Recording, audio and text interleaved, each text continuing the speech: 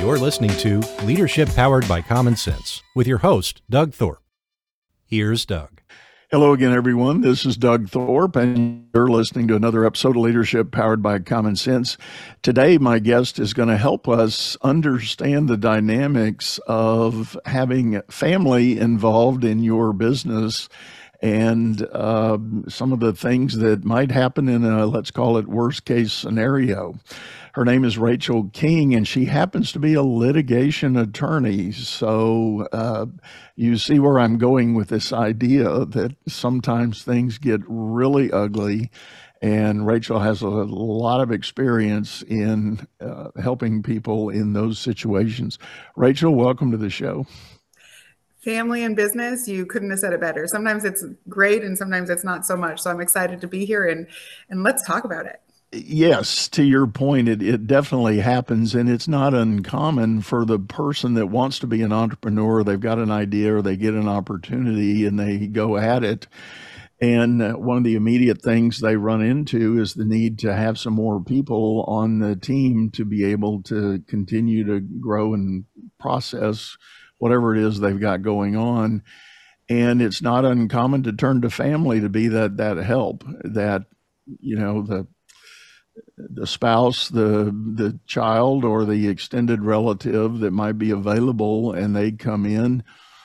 And a lot of times they come in at a much reduced rate, right? Because the cash is tight and they're willing. So you take advantage of that, but then that starts to develop a relationship of a different kind, not the same relationship you have at the dinner table. Now it's a work relationship, and sometimes it works well and sometimes it doesn't. So first, let me ask, as an attorney, how did you get into this realm of dealing with parties that are having difficulty with those work relationships?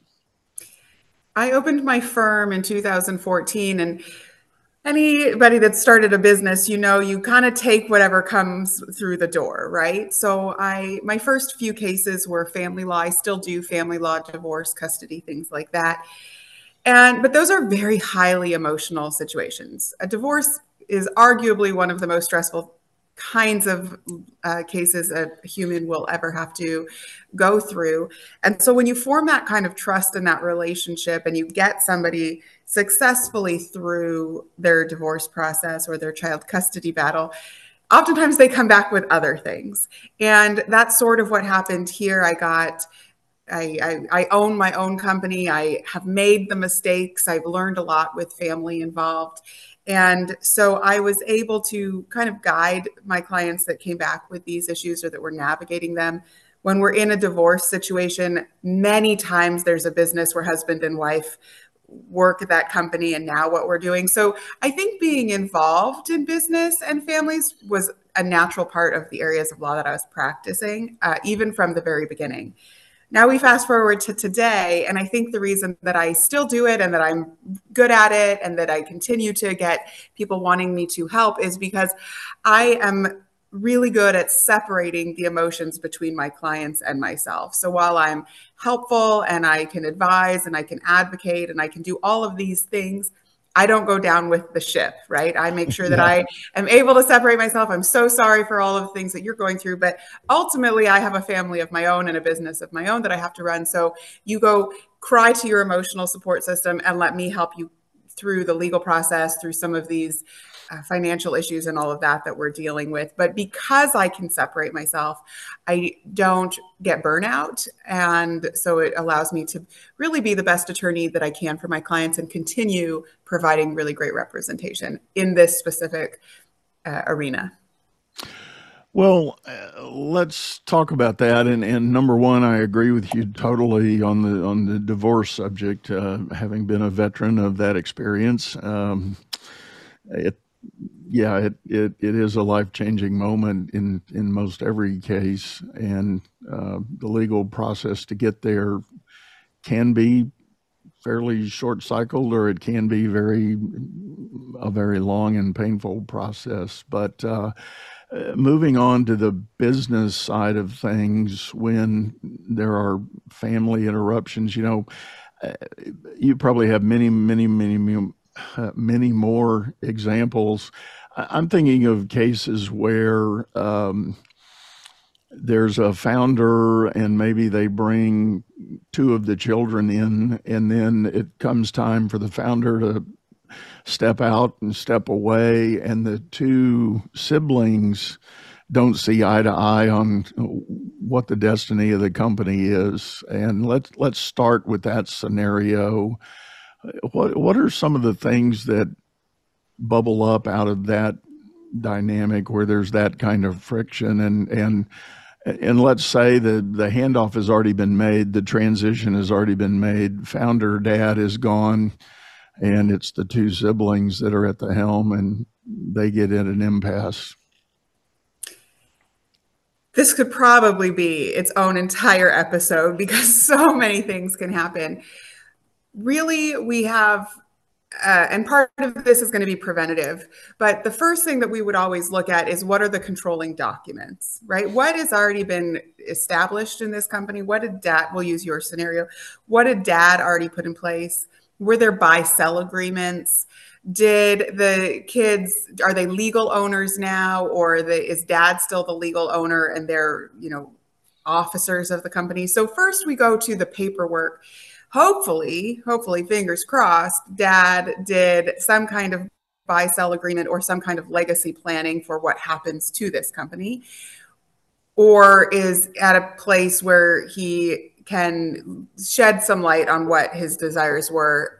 Oftentimes that doesn't happen, though. We have a situation almost exactly like this where that happens routinely, where there's a stroke or some kind of Alzheimer's, or even just dying, and everybody's kind of forced into this. But that dynamic, if we'll assume that we have no paperwork involved, right? There is no planning, there's nothing to guide people. The biggest, and this is maybe not a shock to some, the biggest hiccup is typically the spouses of the two children. So children don't always get along, right? We know that. There are some siblings that get along great and some that don't. But really, when we have this situation where we have two siblings that are being forced or voluntarily running a company with different ideas, not only is it emotional because it's dad's legacy and they hopefully want to do right by dad, they also have their own ideas. Maybe they've always wanted to take the company public, or they wanted to fund their retirement or sell it, right? There's so many different avenues, and we see people having different goals. But even more than that, this company typically has to provide an income for the two siblings' families. And so we have outside spouses or outside forces that really have no control from a legal perspective, but have a lot of control of the siblings that are, kind of parroting over their shoulder. Look, we need to do this. Don't let your sister get away with that. Don't let him do that. You're getting taken advantage of. You work all the time and they're always out vacationing. The money shouldn't be split. So when we're in that situation, I think it's really, really a good idea to get the professionals involved, right? You need to rely at least on your CPA, get an understanding of what the financial status is of this company, regardless of what the goals are. Sit down and get a real idea of what the status of the company is. See what, sibling, sisters' goals are with the CPA. Is that realistic? See what, brothers' ideas are with the company. Is that realistic from the CPA standpoint? And then get with an attorney. And here's kind of the real point that I think is important. Not sister gets an attorney and brother gets an attorney, because now we're doing this, right? We're totally at conflict because sister's attorney is going to be representing sister, brother's attorney is going to be representing brother within their capacities, either as owners but get an attorney that represents the company, that can see what is going on and maybe rely on that advice. And then hopefully, there are times, quite frankly, where businesses dissolve because nobody can agree. You can't force somebody to be in business with you. There are times where the business goes bankrupt because people are fighting all the time and they're not paying attention to the company. But hopefully, By sitting down with a CPA, by sitting down with an attorney, by sitting down with some of these other people that have outside opinions that are not emotionally involved in this, you can set up a dynamic where there's one other decision maker, right? One person that can break the tie, that can say, you know what, I don't think we should open a second location because this one's kind of down. That's going to be a lot of cash flow. Or, that is a good idea, actually. I think we should really consider that. Having a tiebreaker that is not related to the family, I think is really important. And even if you have siblings that are in conflict or family members that are in conflict, most of the time they each think they always, 100% of the time, they think they're right. So it's not very hard of a sell, even if they're completely opposite on what they're trying to do, to have them both agree, yes, we should bring another person in. And here's why. They're so confident that they're right, they assume, well, this third person is going to agree with me, so I'm going to win. So we try and put in procedures and little things that can be agreed on so that the big decisions are not always at the center. But I would say keep your spouses out of it, keep the people that are not in the business out of it. It's really hard to do, but it is probably every single time, actually, I would say I've gone to court over one of these things. It's because there's a spouse, a friend, a social media lawyer, somebody else saying you should do this. And it's not always true. Yeah, you're right. I think it's those outside voices that often fuel these fires, and basically just trying to have good communication between the parties that are supposed to be involved in it. If it's siblings, having some ability to come together, and as you were describing that third party, I'm thinking, maybe even just in the early stages, call them a mediator, just to say, all right, let's get everybody's ideas out on the table. Let's give each side fair hearing of what it is that is driving you, what it is you're thinking about, and kind of the classic question, why? Why do you think that's important for the success of this business, or the future of the business, I should say? And and I, now that we're talking about it, I can think of situations where founder parent went away for whatever reason. The siblings were left with it, and one sibling decides, I think the company's in a good position. It's probably the best value we'll ever get. We ought to put it up for sale. We ought to liquidate it and take our cash and move on. But the other party says, no, I see opportunity to grow it even more. And, I'm willing to dedicate my life work to do that. And that's where they get into the friction. And sometimes, again, in those moments, I've known of siblings that have bought each other out, to say, well, okay, you don't really want to do this business. You just want cash. So let's talk about what that looks like. I'll buy your half, and, here you go.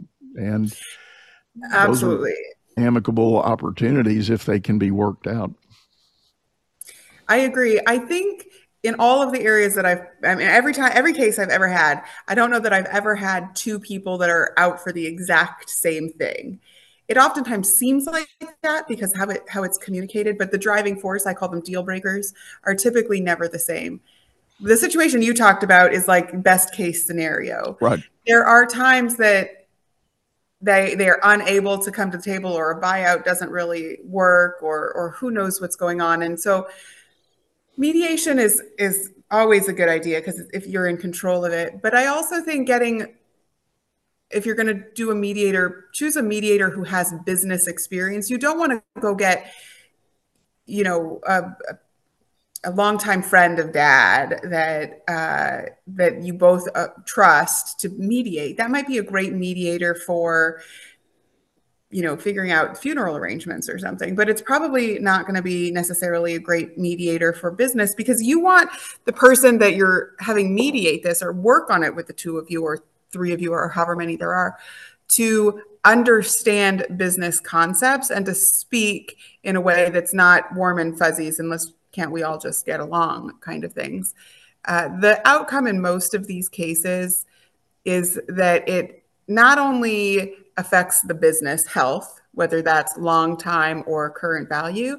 But even more so, it affects the family dynamic. And it's really, really challenging. I would say almost impossible to recover once you've gone into court to litigate. You're essentially suing your family member.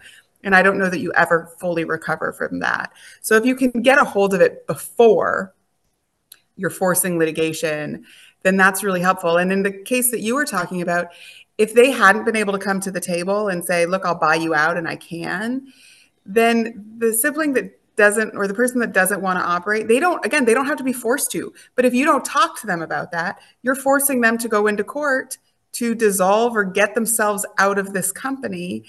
And again, once you go into court, it is really, really hard to recover from a familial standpoint. I always find it interesting, and I'm going to camp on that scenario a little bit longer. I found it interesting, and in my old banking days, I saw this happen a couple of times. The one sibling wanted out, and they, were basically saying, let's just liquidate and cash out. And then the other says, no, I want to move forward. Let's try to come to terms on what it's going to take to buy you out. And even if there's wherewithal to do a literal 50% buyout, the one that would be receiving that money often gets contentious and says, no, that's not fair. And I always used to scratch my head and say, well, wait a minute. If you sold the business today, you're going to split it 50-50.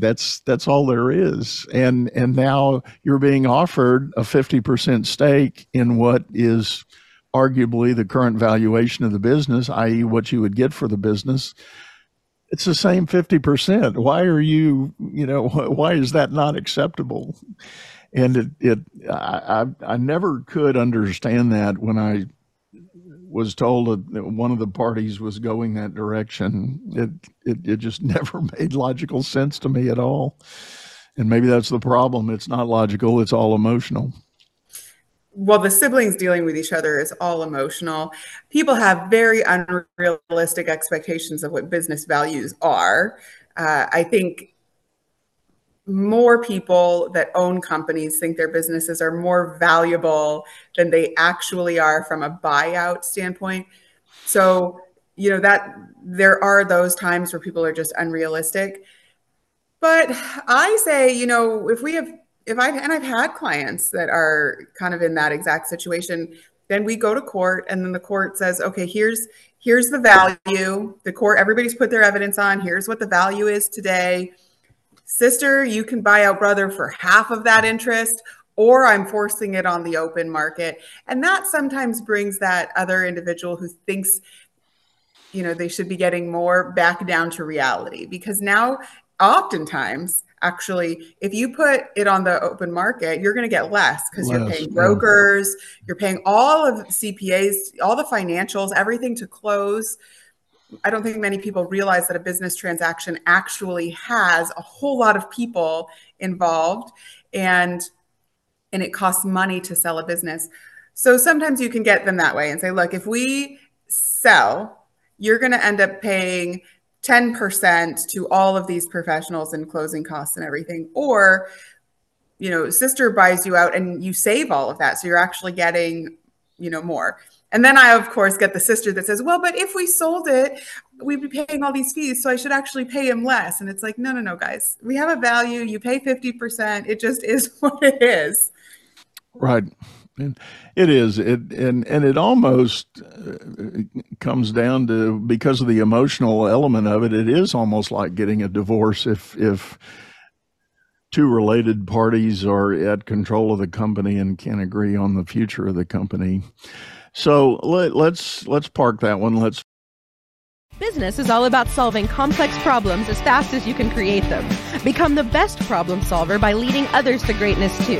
And the first step is going to DougThorpe.com. Doug Thorpe is known globally for coaching entrepreneurs and business leaders, improving their performance and the work output of everyone surrounding them. You can find health, wealth, and happiness by learning to lead others to health, wealth, and happiness. Go to DougThorpe.com now and order Doug's books or hire him to coach your managers. That's DougThorpe.com. What are some of the other scenarios that you've gotten involved in, Rachel? New spouses are a really big one. So that same scenario, except now we add in a new spouse, right? So maybe dad died.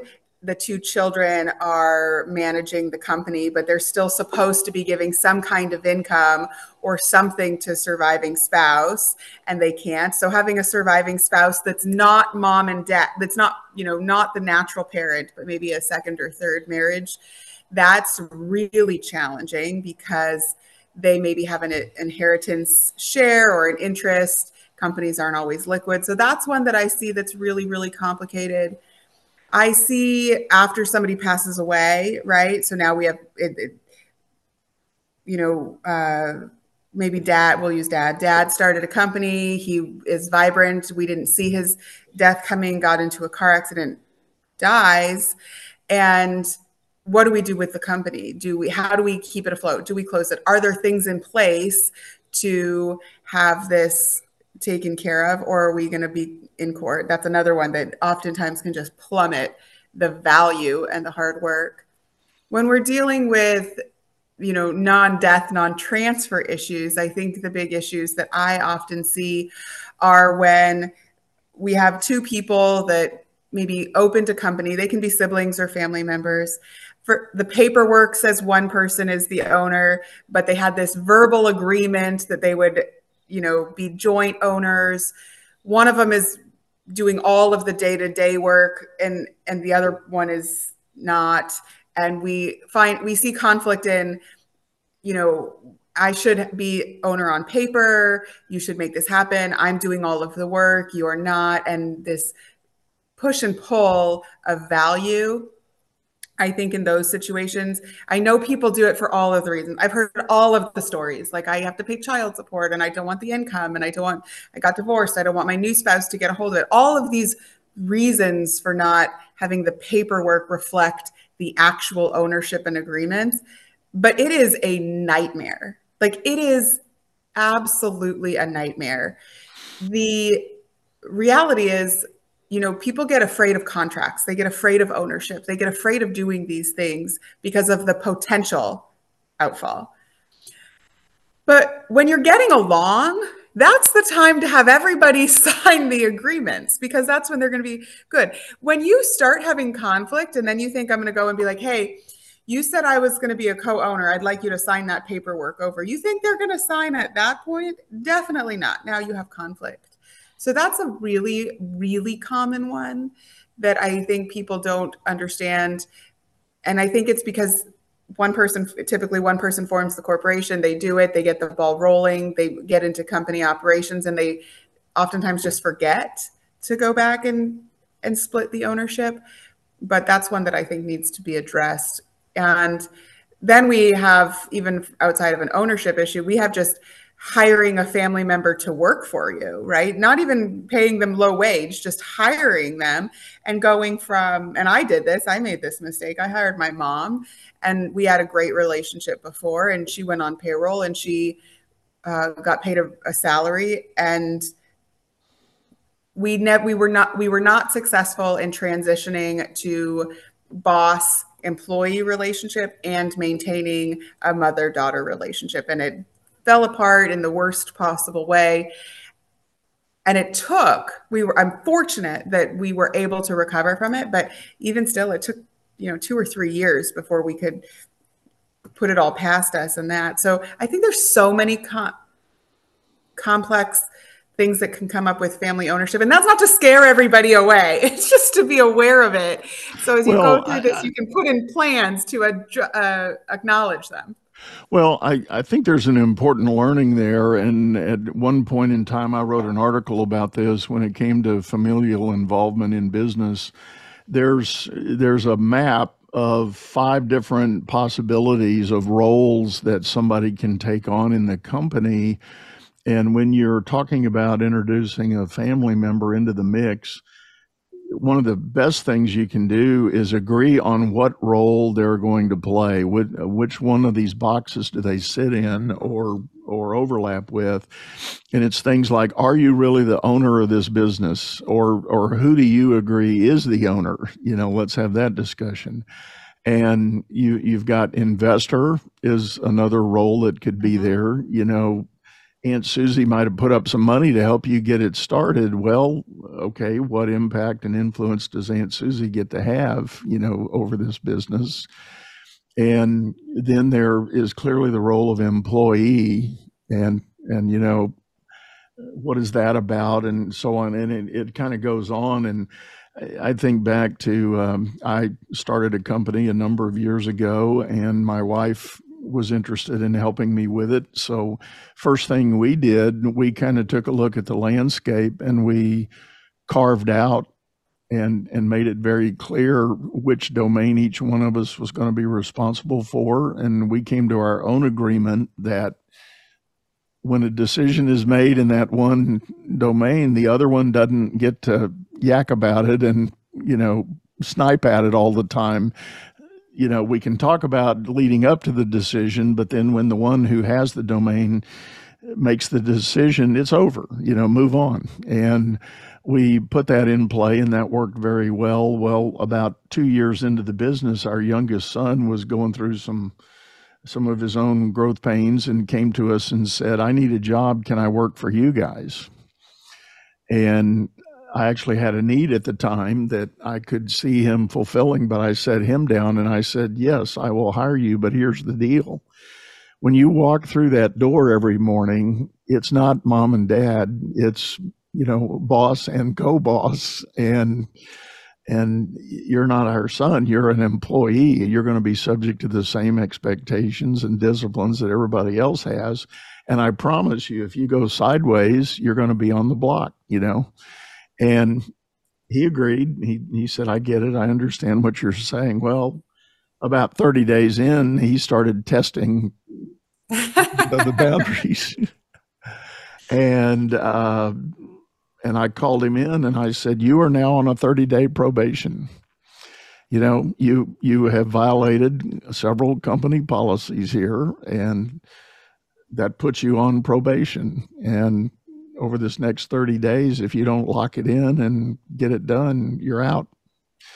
And he, I think, was actually surprised that I would go that far, but he got it. And he, buckled down and pitched in and really got centered and focused. And it has ultimately led to, his whole career standing where he is now. It was the foundation of his learning for the career that he's now pursuing in finance and banking. And now that we're 20 years past all that, he frequently at family dinners says, best thing you ever did for me is, lock my heels and get me focused on what I needed to be doing. And I have an 18-year-old and she's gone back and forth. She's amazing. She's surpassing me at 18 for sure. But she's oftentimes come in between jobs, or when she wanted extra money, asked if she could work for us. And when she graduated high school, she had that summer, she didn't really know what she was going to do, and she didn't have a job. And I kind of said the same thing. I said, so I'm going to be the boss. I am the boss. You're going to be my employee. And I said, and when you walk in, when you're at my office, I expect you to be there on time. You're held to the same standards as all the other employees, but it's especially important for you. Her name's Kaya. I said, it's especially important for you, Kaya, because I can't make everybody else uncomfortable with you being around, thinking, oh, well, that's the boss's daughter, so she gets away with it. You working here cannot affect the company morale. I have a very smart daughter. She decided not to take me up on my offer. And so we don't know how that would have played out. But I think that communication was really important that you had with your son, that I had with my daughter. Just here is how it is, because I love you, but I can't have you, ultimately when it comes to the business is the goal. It has to be profitable. And I'm not rich enough to, fund your life forever. So I think that's really important. One last story on this topic, and of course we can go to whatever else, but I thought it was fun when you said you and your wife, right? So my husband and I started a company called DIY Barbecue. It's still in existence, and we co-ran it. And then I opened my firm. And at that point, I had to step away from DIY Barbecue. And now we have the marital talks, right, about what should happen, ideas, hardships that the companies are going through. But over the years, he's been like, Rachel, I want you to come back. I want you to come back. I want you to, help me run this company. I want you to be here. And what I've learned, and it was a hard thing for me to learn, is that he needs to have his thing and I need to have mine, because it didn't work for our marriage for me to come in and control that company, or him to come in and try and control my law firm. So we stay very separate, and I am very aware of what I can and cannot say from a business standpoint, even though I co-own the company, right? I'm a backseat. So I think, and Doug, you can tell me if you agree, but I think there's so much that goes on, and some of the things that you've said are great. Some of my experiences hopefully are helpful, but everybody needs to be really aware of their relationship with the family members that they bring in, and be willing to do what's necessary to maintain those relationships while maintaining the integrity of the business. And what I do with my husband and our companies may not work for other people, right? What you do with the separating powers, but the litigation always comes when people don't communicate and they're not willing to have those hard conversations. They're hard. There's nothing pleasant about telling your child they're going to be fired, right? Right. But you have to. Well, and I think it does come down to the basic health of the relationship. And in the case of spouses, if that relationship is not great going in, trying to do the work is not going to make it better. It'll put a whole lot of other pressure on an already, tenuous situation. And so I think that's probably the word of it. And I'm thinking of a story. There was a gentleman who owned a very successful business. He was in a roundtable group of mine a couple of years ago, and at one of the roundtable meetings, he said, I'm thinking about bringing my wife back into the business. And we go, what do you mean back in? And he said, well, she worked with me for a while, and we just, it started making everything funky, and we just agreed that she was going to leave and get out of the business and go back home. But now things have gone on, and she's, kids are grown and gone, and she's looking for stuff to do. And we've been talking about bringing her back, and we're going, no, if it didn't work the first time, it's not going to work the second time. What are you thinking? So he thought about it and went and had a nice heart to heart, and they figured out another thing she could get into that would suffice, and the business didn't need to be the place that was going to be accomplished. So it was a good outcome, apparently. So yeah, it's funny. I feel like it's kind of like when people say, my marriage sucks, so we're going to have a kid. Yeah. What? No, this is not going to solve the problem. Right. Exactly. Well, Rachel, we're about up on time, and I really appreciate you sitting in and sharing all this with us. Tell folks the best way to get a hold of you if they're interested in knowing more. I am on all the socials at The Lawyer King. My website is thelawyerking.com. I would love for everybody to reach out and ask a question. I'm happy to answer. It's been such a pleasure to be on this show. And hopefully, if there's one takeaway, I would say prevent you doing things before the conflict arises in a business is always more helpful. And having conversations before the conflict arises, even when they're hard, is really important. And if you're not able to have those conversations or take those preventative steps, then I think reevaluating the decision that you're making is probably really important. Agreed. Very good word. So, folks, as always, we're going to have Rachel's links in our show notes. So just click down there and mash any of the links, and you can get her information. And with that, we're going to bring this thing to a close, let you go out there and make it a great day. Thanks for listening in. We look forward to seeing you again soon. You've been listening to Leadership Powered by Common Sense, hosted by Doug Thorpe. If you would like to know more about the coaching and advisory services he provides, visit dougthorpe.com.